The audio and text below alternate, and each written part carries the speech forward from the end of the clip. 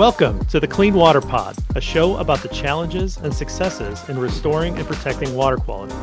My name's Jeff Berkus, and I'll be talking to dedicated professionals across the country to build an understanding of how policy and science work together to meet the goals of the Clean Water Act for fishable, swimmable, and drinkable water quality in our nation's waters.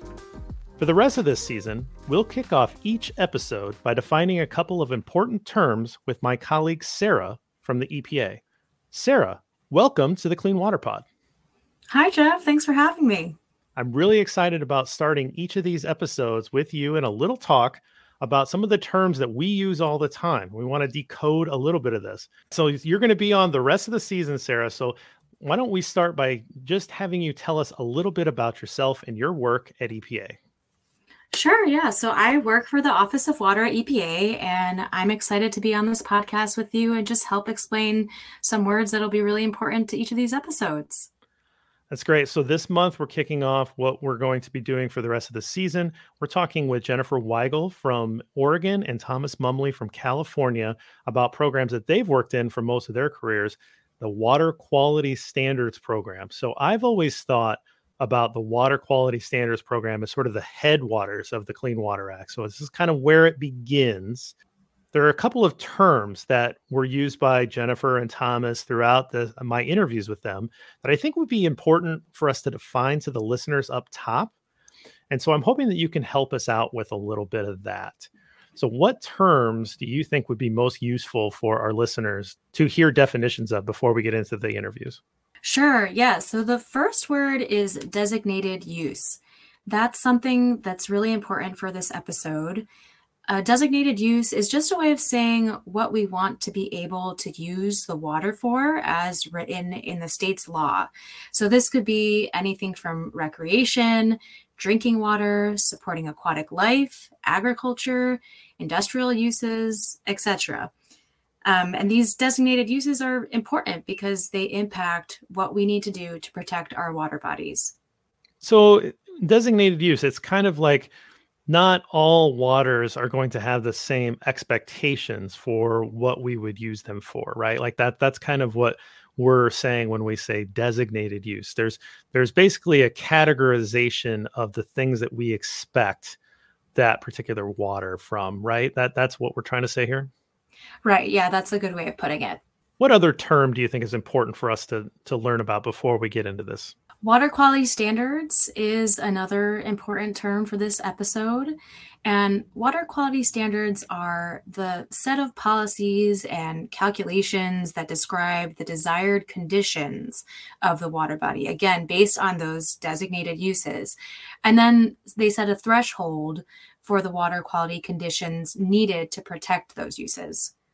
Okay, so the designated use or the uses, that's basically what we expect out of that water body, and the water quality standards are some sort of measure for how we tell whether or not we're getting that expectation met or not.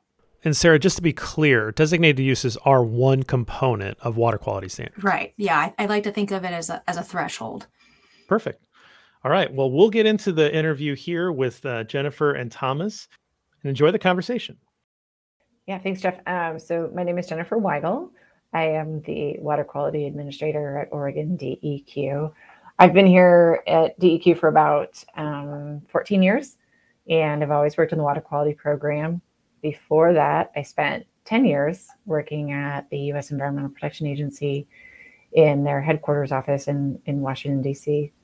How I got into this work, I was really fortunate. I grew up in the Pacific Northwest, in a small town that really was at the foothills of a timber industry, was adjacent to a lot of really prime agricultural land. It was also a place in the state of Washington growing up in the 70s and the early 80s.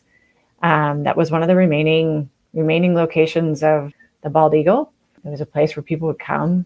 And at that point in time, it was their populations were so decimated that it was a rarity to be able to go somewhere and see bald eagles. And there's also a thriving salmon fishery there. I grew up near the ocean. I grew up near the mountains, and always have had a great appreciation for water. And not until I became an adult and was able to travel more and talk to more people and really understand how fortunate I was to have grown up in such a special place, especially as it relates to water quality. And as I approached my education, thinking about college and what I wanted to do for the rest of my life, and as I grew in that appreciation of water and water quality and what it means to people, it became evident to me that was something I wanted to pursue in my professional life. So that's really where I started, and landed in Washington, D.C. not long after I finished my college education, and things just went from there. My name's Thomas Mumley, Mum like the flower. My entire professional career has been working for the state of California Environmental Protection Agency, specifically in the San Francisco Bay Regional Water Quality Control Board office, which is the water pollution control part of the California Environmental Protection Agency, focusing in on the San Francisco Bay region. I started work there after my academic career. I actually have a PhD in chemical engineering from UC Berkeley, but I've worked at the water board I'm now in my 39th year. The program that I know you from, working up from, was the Water Quality Standards program. So that's kind of where you started and kind of worked your way up in your career. Yeah, that's where I started. I that was my first job at the Environmental Protection Agency. I worked in the Water Quality Standards program, and kind of started from only a really kind of more or less cursory understanding of what that program really meant. Here I am 24 years later, having had that opportunity to understand kind of where the Clean Water Act starts, right? What is it that we're trying to protect? When we get down to nuts and bolts, what does that mean to have good water quality? How do we measure it? What are we trying to protect for? Fish, people, eating fish, being able to recreate. And that's exactly where I started. Exactly where I started my career with EPA. Yeah, I've kind of considered this program as the headwaters of the work that we do. And so let's talk about the basics. You talked about it a little bit there, but how would you describe the building blocks, the big basic elements of what water quality standards are there for and how they impact down the line in the Clean Water Act? So that's a really good question. And when I talk about water quality standards, I kind of often start from a place of water quality standards express what we're trying to protect. So when we think about water and we think about how we interact with water and what it means for our natural environment, we think about water quality standards. One is, the answer to the question, what are we trying to protect? So we're trying to ensure we have happy, healthy, reproducing fish populations, and other kinds of aquatic creatures can live and thrive in aquatic environments. So that's one thing that we're trying to protect, right? We, as people, we love to go to our lakes and our streams and our rivers and our oceans and our estuaries and recreate in them. How do we ensure that if you fall out of the boat and you take in some water, or you immerse your kids are jumping in and getting their heads all covered in water, how do you know that you're not taking in some things from that water body that are going to be harmful to you? How do we ensure that people can catch and eat the fish in the waters? And how can we ensure that for industries, and some industries need really clean water in order to operate their various processes? How do we ensure that water is clean enough to be used for all the different purposes that we have? So often in water quality standards, we think about, first of all, what are those uses? So again, protection of aquatic life, protection of human health, protection for recreation. And then we think about what are the pollutant levels and what pollutants are most relevant to protecting those types of uses. So when we're thinking about recreation, we often think about bacteria, harmful bacteria. When are we concerned about how much bacteria is too much bacteria for being able to safely recreate in waters? What pollutants are we concerned about finding their way into fish tissue and being able to eat fish? And how much do we need to ensure, what are those levels where it becomes dangerous? For in the water body or in the fish tissue itself.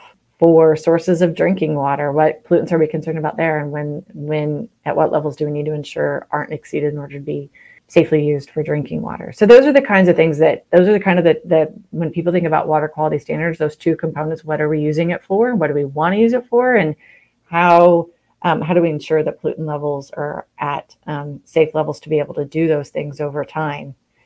And then there's other provisions that then talk about how do we ensure that over time, those waters, once we've protected them, how do we ensure that they're not degrading over time? So there's a number of other components and standards that look at how do we ensure that with each new activity on the landscape or a new facility that discharges wastewater, how do we ensure and have a careful and thoughtful evaluation to ensure that those activities don't cause harmful levels of degraded water quality over time. And Thomas, what about you?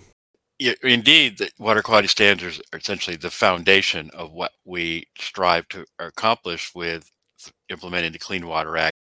Start with the premise of the Clean Water Act to make sure our waters are fishable, swimmable, drinkable, and so water quality standards are essentially a way of stating what constitutes fishable, swimmable, drinkable waters safe for aquatic life. There are actually three parts of water quality standards in the formal context. The three elements are beneficial uses of water quality criteria to protect those uses, as well as ensuring waters don't degrade. And just to clarify, beneficial uses, designated uses, they're synonymous in this context. Those are interchangeable words. So would you say that in water quality standards arena that there's been a lot of progress, or are there a lot that is left to be done in terms of setting some of those limits that you talked about? I think in terms of where water quality standards have gone, definitely been a huge amount of progress. I know here in Oregon, we established standards and pollutant levels not to be exceeded for around 140 different pollutants, which is a pretty long list. As many people know, there's a whole lot more chemicals out there in commerce and being used in our everyday products. So it's not exhaustive by any stretch, but it does cover a lot of the most important and relevant pollutants. That said, when we look at what we understand about watershed processes, how water bodies function in various geographies through different soil types, whether they're estuaries or oceans or mountain streams or lakes, wetlands, there's a lot of complexity on the landscape, and some of our remaining environmental challenges are similarly complex. And so I think that's kind of the space where a lot of our water quality standards challenges sit right now, is how do you think about some of these complexities and design a program in which is both reflective of those complexities. Also knowing that systems, watersheds are really complex and dynamic. Here in the state of Oregon, the climatic cycles are very different than they are in Florida. A lot of our water supplies are very cyclical. We have snowpack, and then we have snow melt, and then we have rainy seasons, and then it's dry here for most of the summer. And so we have lots of fluctuations due to that. And by virtue of that, the water chemistry changes over that time. And so how do we design standards that acknowledge there's this natural variability and fluctuation that we want to continue to protect and facilitate and design regulatory programs around? And at the same time, knowing that we want to ensure that we're also doing as little damage as we can from all of our human activity that's occurring on the landscape. And so how do we measure that, and how do we set up a regulatory program with standards being at the starting point to really reflect that? And it's very challenging when you think about things like, we're in the Pacific Northwest, we're very concerned about cold waters for cold water fisheries like salmon. How do we think about that when something like that changes seasonally? How do we think about nutrients where they're going to vary significantly from headwaters to the mouth of rivers?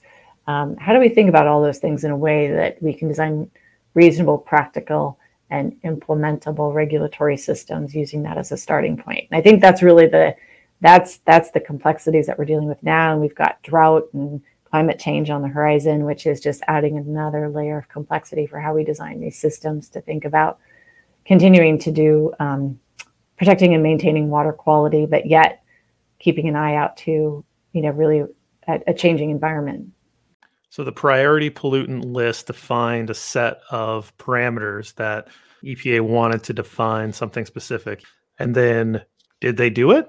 Yes, it took time, but starting as early as the late 1970s, but through the 1980s, EPA began publishing water quality criteria for various pollutants on that priority pollutant list, which is 102 pollutants, was it? I've lost track of the number. I meant to look that up, Jeff. But it encompasses various heavy metals, various types of petroleum, hydrocarbon type compounds, but it's 100 plus compounds. And over time, through the 1980s, EPA published the initial criteria and then have subsequently improved on some of them as the science has improved over time. So essentially, at this point, it's somewhat of a legacy issue because there are water quality criteria for all those originally designated priority pollutants, and for the most part, all states have either adopted the EPA criteria or established their own equivalent or more stringent. So that has been a major driver for water quality protection and control in over the last 40 plus years, to the point where we've pretty much can claim mission accomplished in terms of establishment of those standards and the implementation. So you talked about defining how we use waters, which is very important to understand what the expectation is for each water body that you're looking at. What would you say from a big picture perspective, not just in Oregon, but across the country, what would you say the biggest accomplishment in the first 50 years of water quality standards would be? Is it getting a pretty comprehensive list of initial water quality standards on the books, or something else? That is a big question. I think one of the things that we've really been able to do under the Clean Water Act in the first 50 years, I would say in the early decades, just getting kind of baseline expectations around oxygen demanding pollutants from municipal sewage treatment plants, and getting a kind of generally accepted level of control that's needed in waterways was huge in the early decades of the Clean Water Act.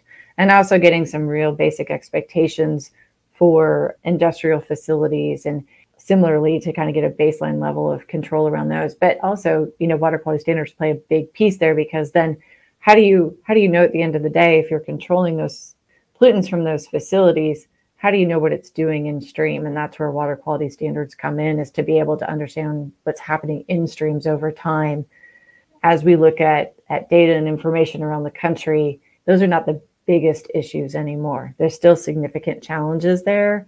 And those are things that people are continuing to work on. But those, that kind of major obvious source of pollutants is no longer the focus.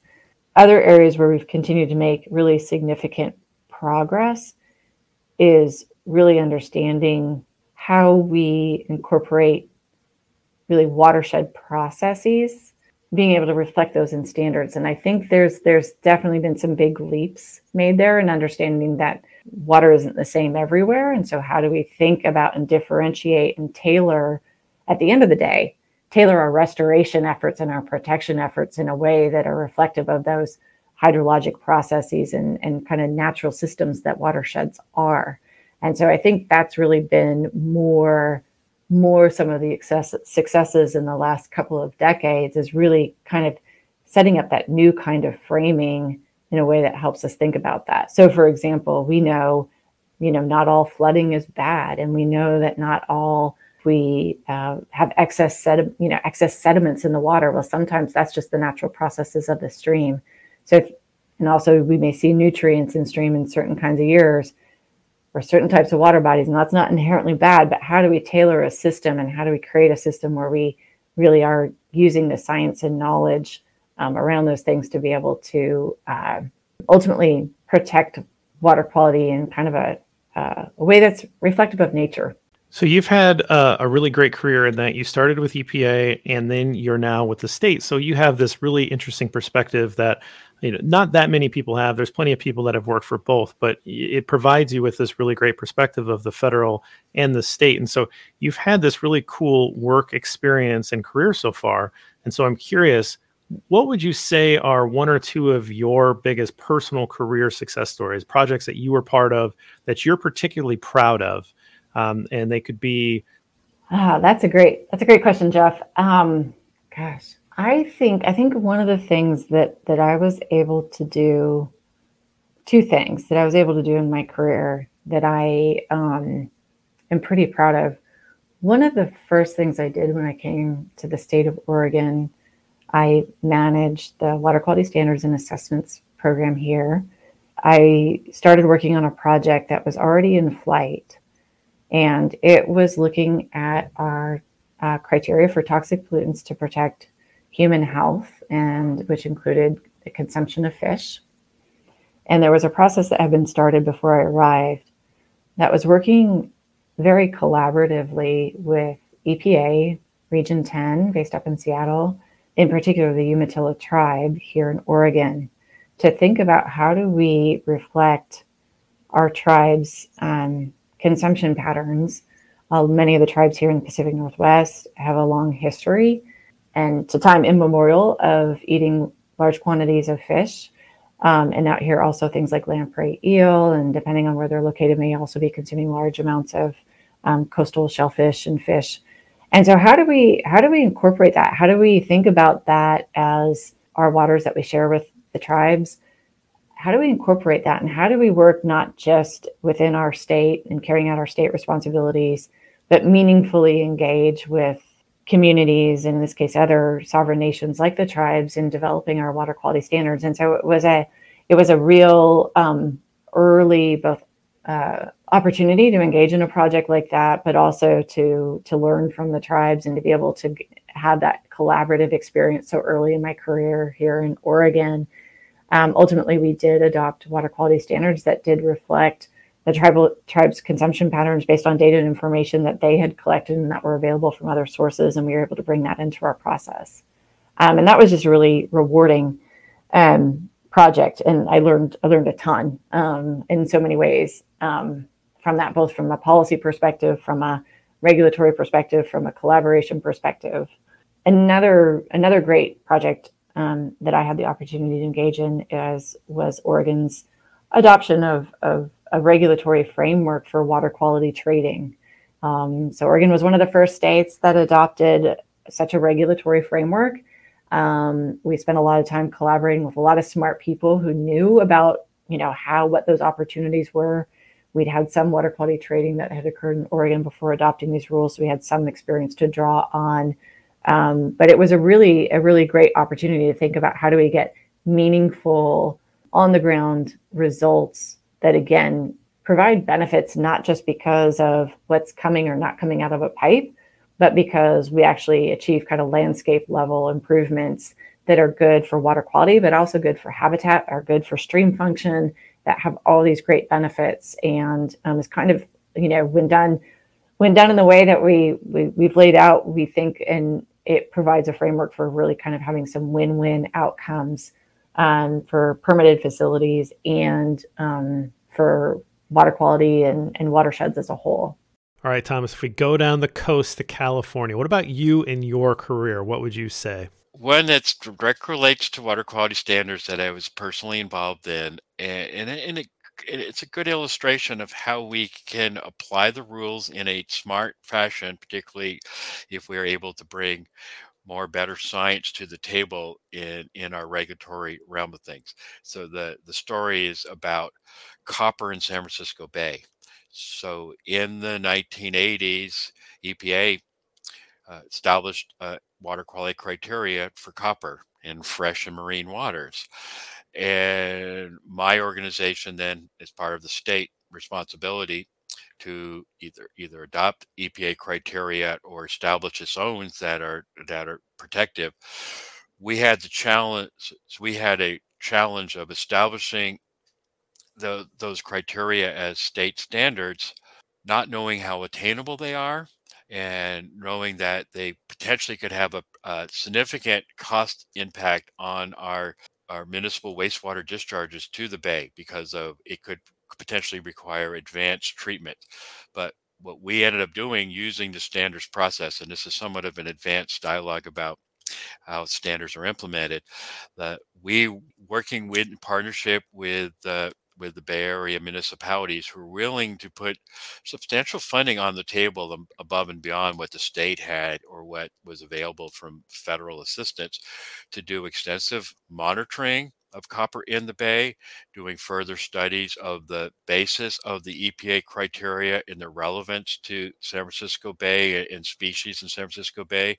And we were actually able to generate a water quality standard in the form of a criteria for copper in San Francisco Bay that was protective, and we're quite confident in the scientific integrity of that protective number, that was also was attainable by our dischargers. And so the fruits of that effort means levels in the bay are less than they were when this started, and without creating a consequential financial challenge on our Bay Area community. So it's a sort of a win-win. The Bay is better off relative to copper, and we did it in a smart way. Bringing in social, political, economic factors in addition to the science. So that's a poster project for how if we can work collaboratively in the regulatory arena with the public interest and entities responsible for our utilities. There's lots of possibilities. One of the things that you mentioned there that I'd like to kind of follow up with here is the idea of collaboration with other people and other interests and getting multiple people to the table, and just how important it is in this work to be successful is that it really does come down to people, and it comes down to understanding where either a landowner is coming from or a community group, the friends of this watershed or friends of this lake, type of group. There's a lot of people element to this work, which is based in science and policy, which you might not expect there to be that much people and collaboration. And so what have you learned from that perspective as a scientist coming up and working for government? How much have you found yourself in situations where the success of a project is really based on the collaborative element here? I think it comes up so often. I won't say 100% of the time, but I think at the end of the day, people are what makes the work happen. I know personally, I feel, and I think I just said this to somebody this morning, I learn something new every day. And I feel like whether it's I'm looking at other staff that work for DEQ, whether it is, local government, whether it's community organizations, whether it's landowners, everybody, there's so much expertise and knowledge out there that everyone benefits from the sharing and the learning and having that sort of a mindset going into a project. I think anybody who thinks they're expert in everything is probably not going to be as successful as those people who really kind of enter projects and enter conversations with a bit of humbleness and thinking that there's always opportunity to learn from others, and where people are given the opportunity to share their knowledge and share their understanding, their expertise. I think people just like to be valued. Two, and if that's done in a sincere way and people are able to take that information and make a better decision, develop a better regulation, write a better permit, have a more informed understanding of what's possible and practical if we're talking about restoration efforts. And I think everybody wins at the end of the day. And ultimately working for a state government, there's only so much we can do at the state government. We rely on, at the end of the day, other people are the people who are, whether it's planting trees or engineering new treatment systems or making decisions about, what activities or new businesses or industries are located where. Those decisions don't happen at the state level. And the better we understand what goes into all of that and how decisions are made or what can influence those types of decisions, and the better regulations and the better outcomes we're gonna have at the end of the day. So when you're sitting at that table and there's all of these different interests that are there, and they're looking to you to explain a water quality standards topic, what are some of the best ways that you have been able to describe your work in a way that's understood by everybody that's sitting around that table? So often when I talk about water quality standards, I do try to think about, depending on what aspect I'm trying to explain, I'll often, think about some pollutant that people are somewhat familiar with that they can visualize, not some unpronounceable chemical that nobody knows what it is, but something like, hey, copper, right? Or nickel. People are pretty familiar with what that means, and that generally those are things that, while they might be around in trace environments, are generally things we don't want to see in the water body. So talking about that and talking about it in kind of simple terms, and if we're talking about how a water quality standard works, you might say something like, well, take for example mercury. If it's in the water at very low levels, say 1 gram per liter or whatever, throw out something that's pretty simple and talk about, well, then the food chain effects, and talking about how it can be consumed. And ultimately, when the big fish eat the little fish, this is over time, those big fish end up with a lot of mercury. And those are things that nobody wants, either themselves, their neighbors, their family, their children, to be eating at those levels. And this is how it happens, and try to explain what are those watershed or ecosystem or food chain effects. Try to be able to explain that in the simplest way, and then kind of what the consequences and why it matters, what we do, so that at the end of the day, us or people that we love or our neighbors with, what it means to them at the end of the day. Those are generally ways that I try to think about that. And then, often sometimes it's hard for people to grasp exactly why they should care about these pollutant levels that we set, that we go out and, dip our measuring devices in there and run through a laboratory analysis. Like, what's the meaning of all of that? And what does it mean at the end of the day? And often it usually takes talking about how some of this gets translated, say, into a permit or into a watershed restoration effort, for people to really understand why it matters that we have those in-stream goals in the first instance.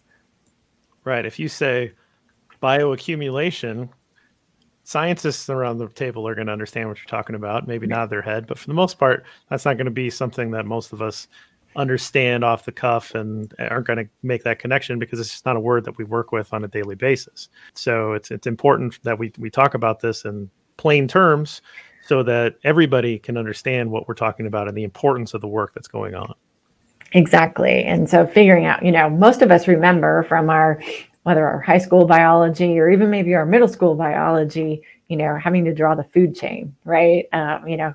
The little bugs are eaten by the bigger bugs, or eaten by the small fish. And people can understand that over a lifetime of meals, whatever's in those smallest bugs and insects ultimately are what make up that big fish, that big long-lived fish that's eaten thousands of meals over its lifetime.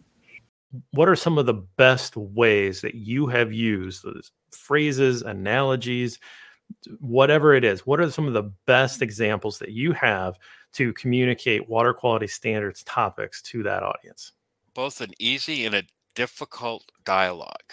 Because the easy part is everybody wants clean water. And so when I would tell friends or family that I work for the name of our organization is Water Quality Control Board, they're impressed, because I can literally say my job is to protect San Francisco Bay.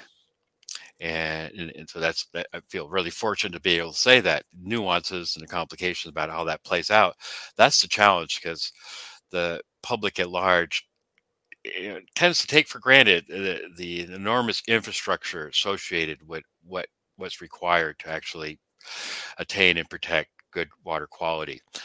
Inevitably, when I mention what I do through the years, people automatically ask, well, how good is my drinking water? And they're concerned about what's at their tap. And I explain, well, that's part of what we do overall, but we think we are engaged bigger, because as I explained, our job is to make sure that our water, the sources of our drinking water are as clean as they can be, so the drinking water is safe.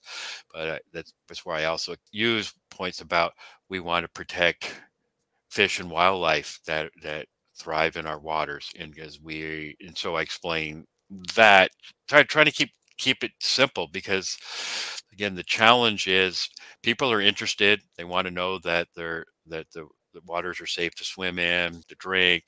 They can eat the fish. I guess what's rewarding is people really are very supportive. But every chance I do get, and I consider this as one of those chances, is talking to the public at large, is to challenge ourselves, myself, as well as you.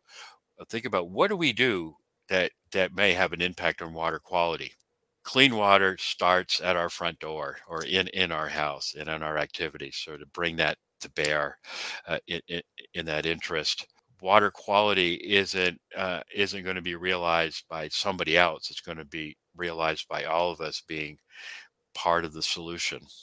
So that's how I like to talk to my friends and family, to the extent they're willing to listen to me, to challenge them to be a picker-upper, not a throwawayer. And so that's episode 2. I hope you enjoyed hearing from Jennifer and Thomas as much as I enjoyed speaking to them. Join us next month for episode 3 as we talk about water quality monitoring. I've got a couple more great guests lined up for you to learn about that program. If you have any questions about this or future episodes, please get in touch. You can find us on Twitter @CleanWaterPod, or send me an email at cleanwaterpod@gmail.com. We'd love to hear from you, what questions you have, and what you'd like to hear on the pod. Until next time, thanks for listening.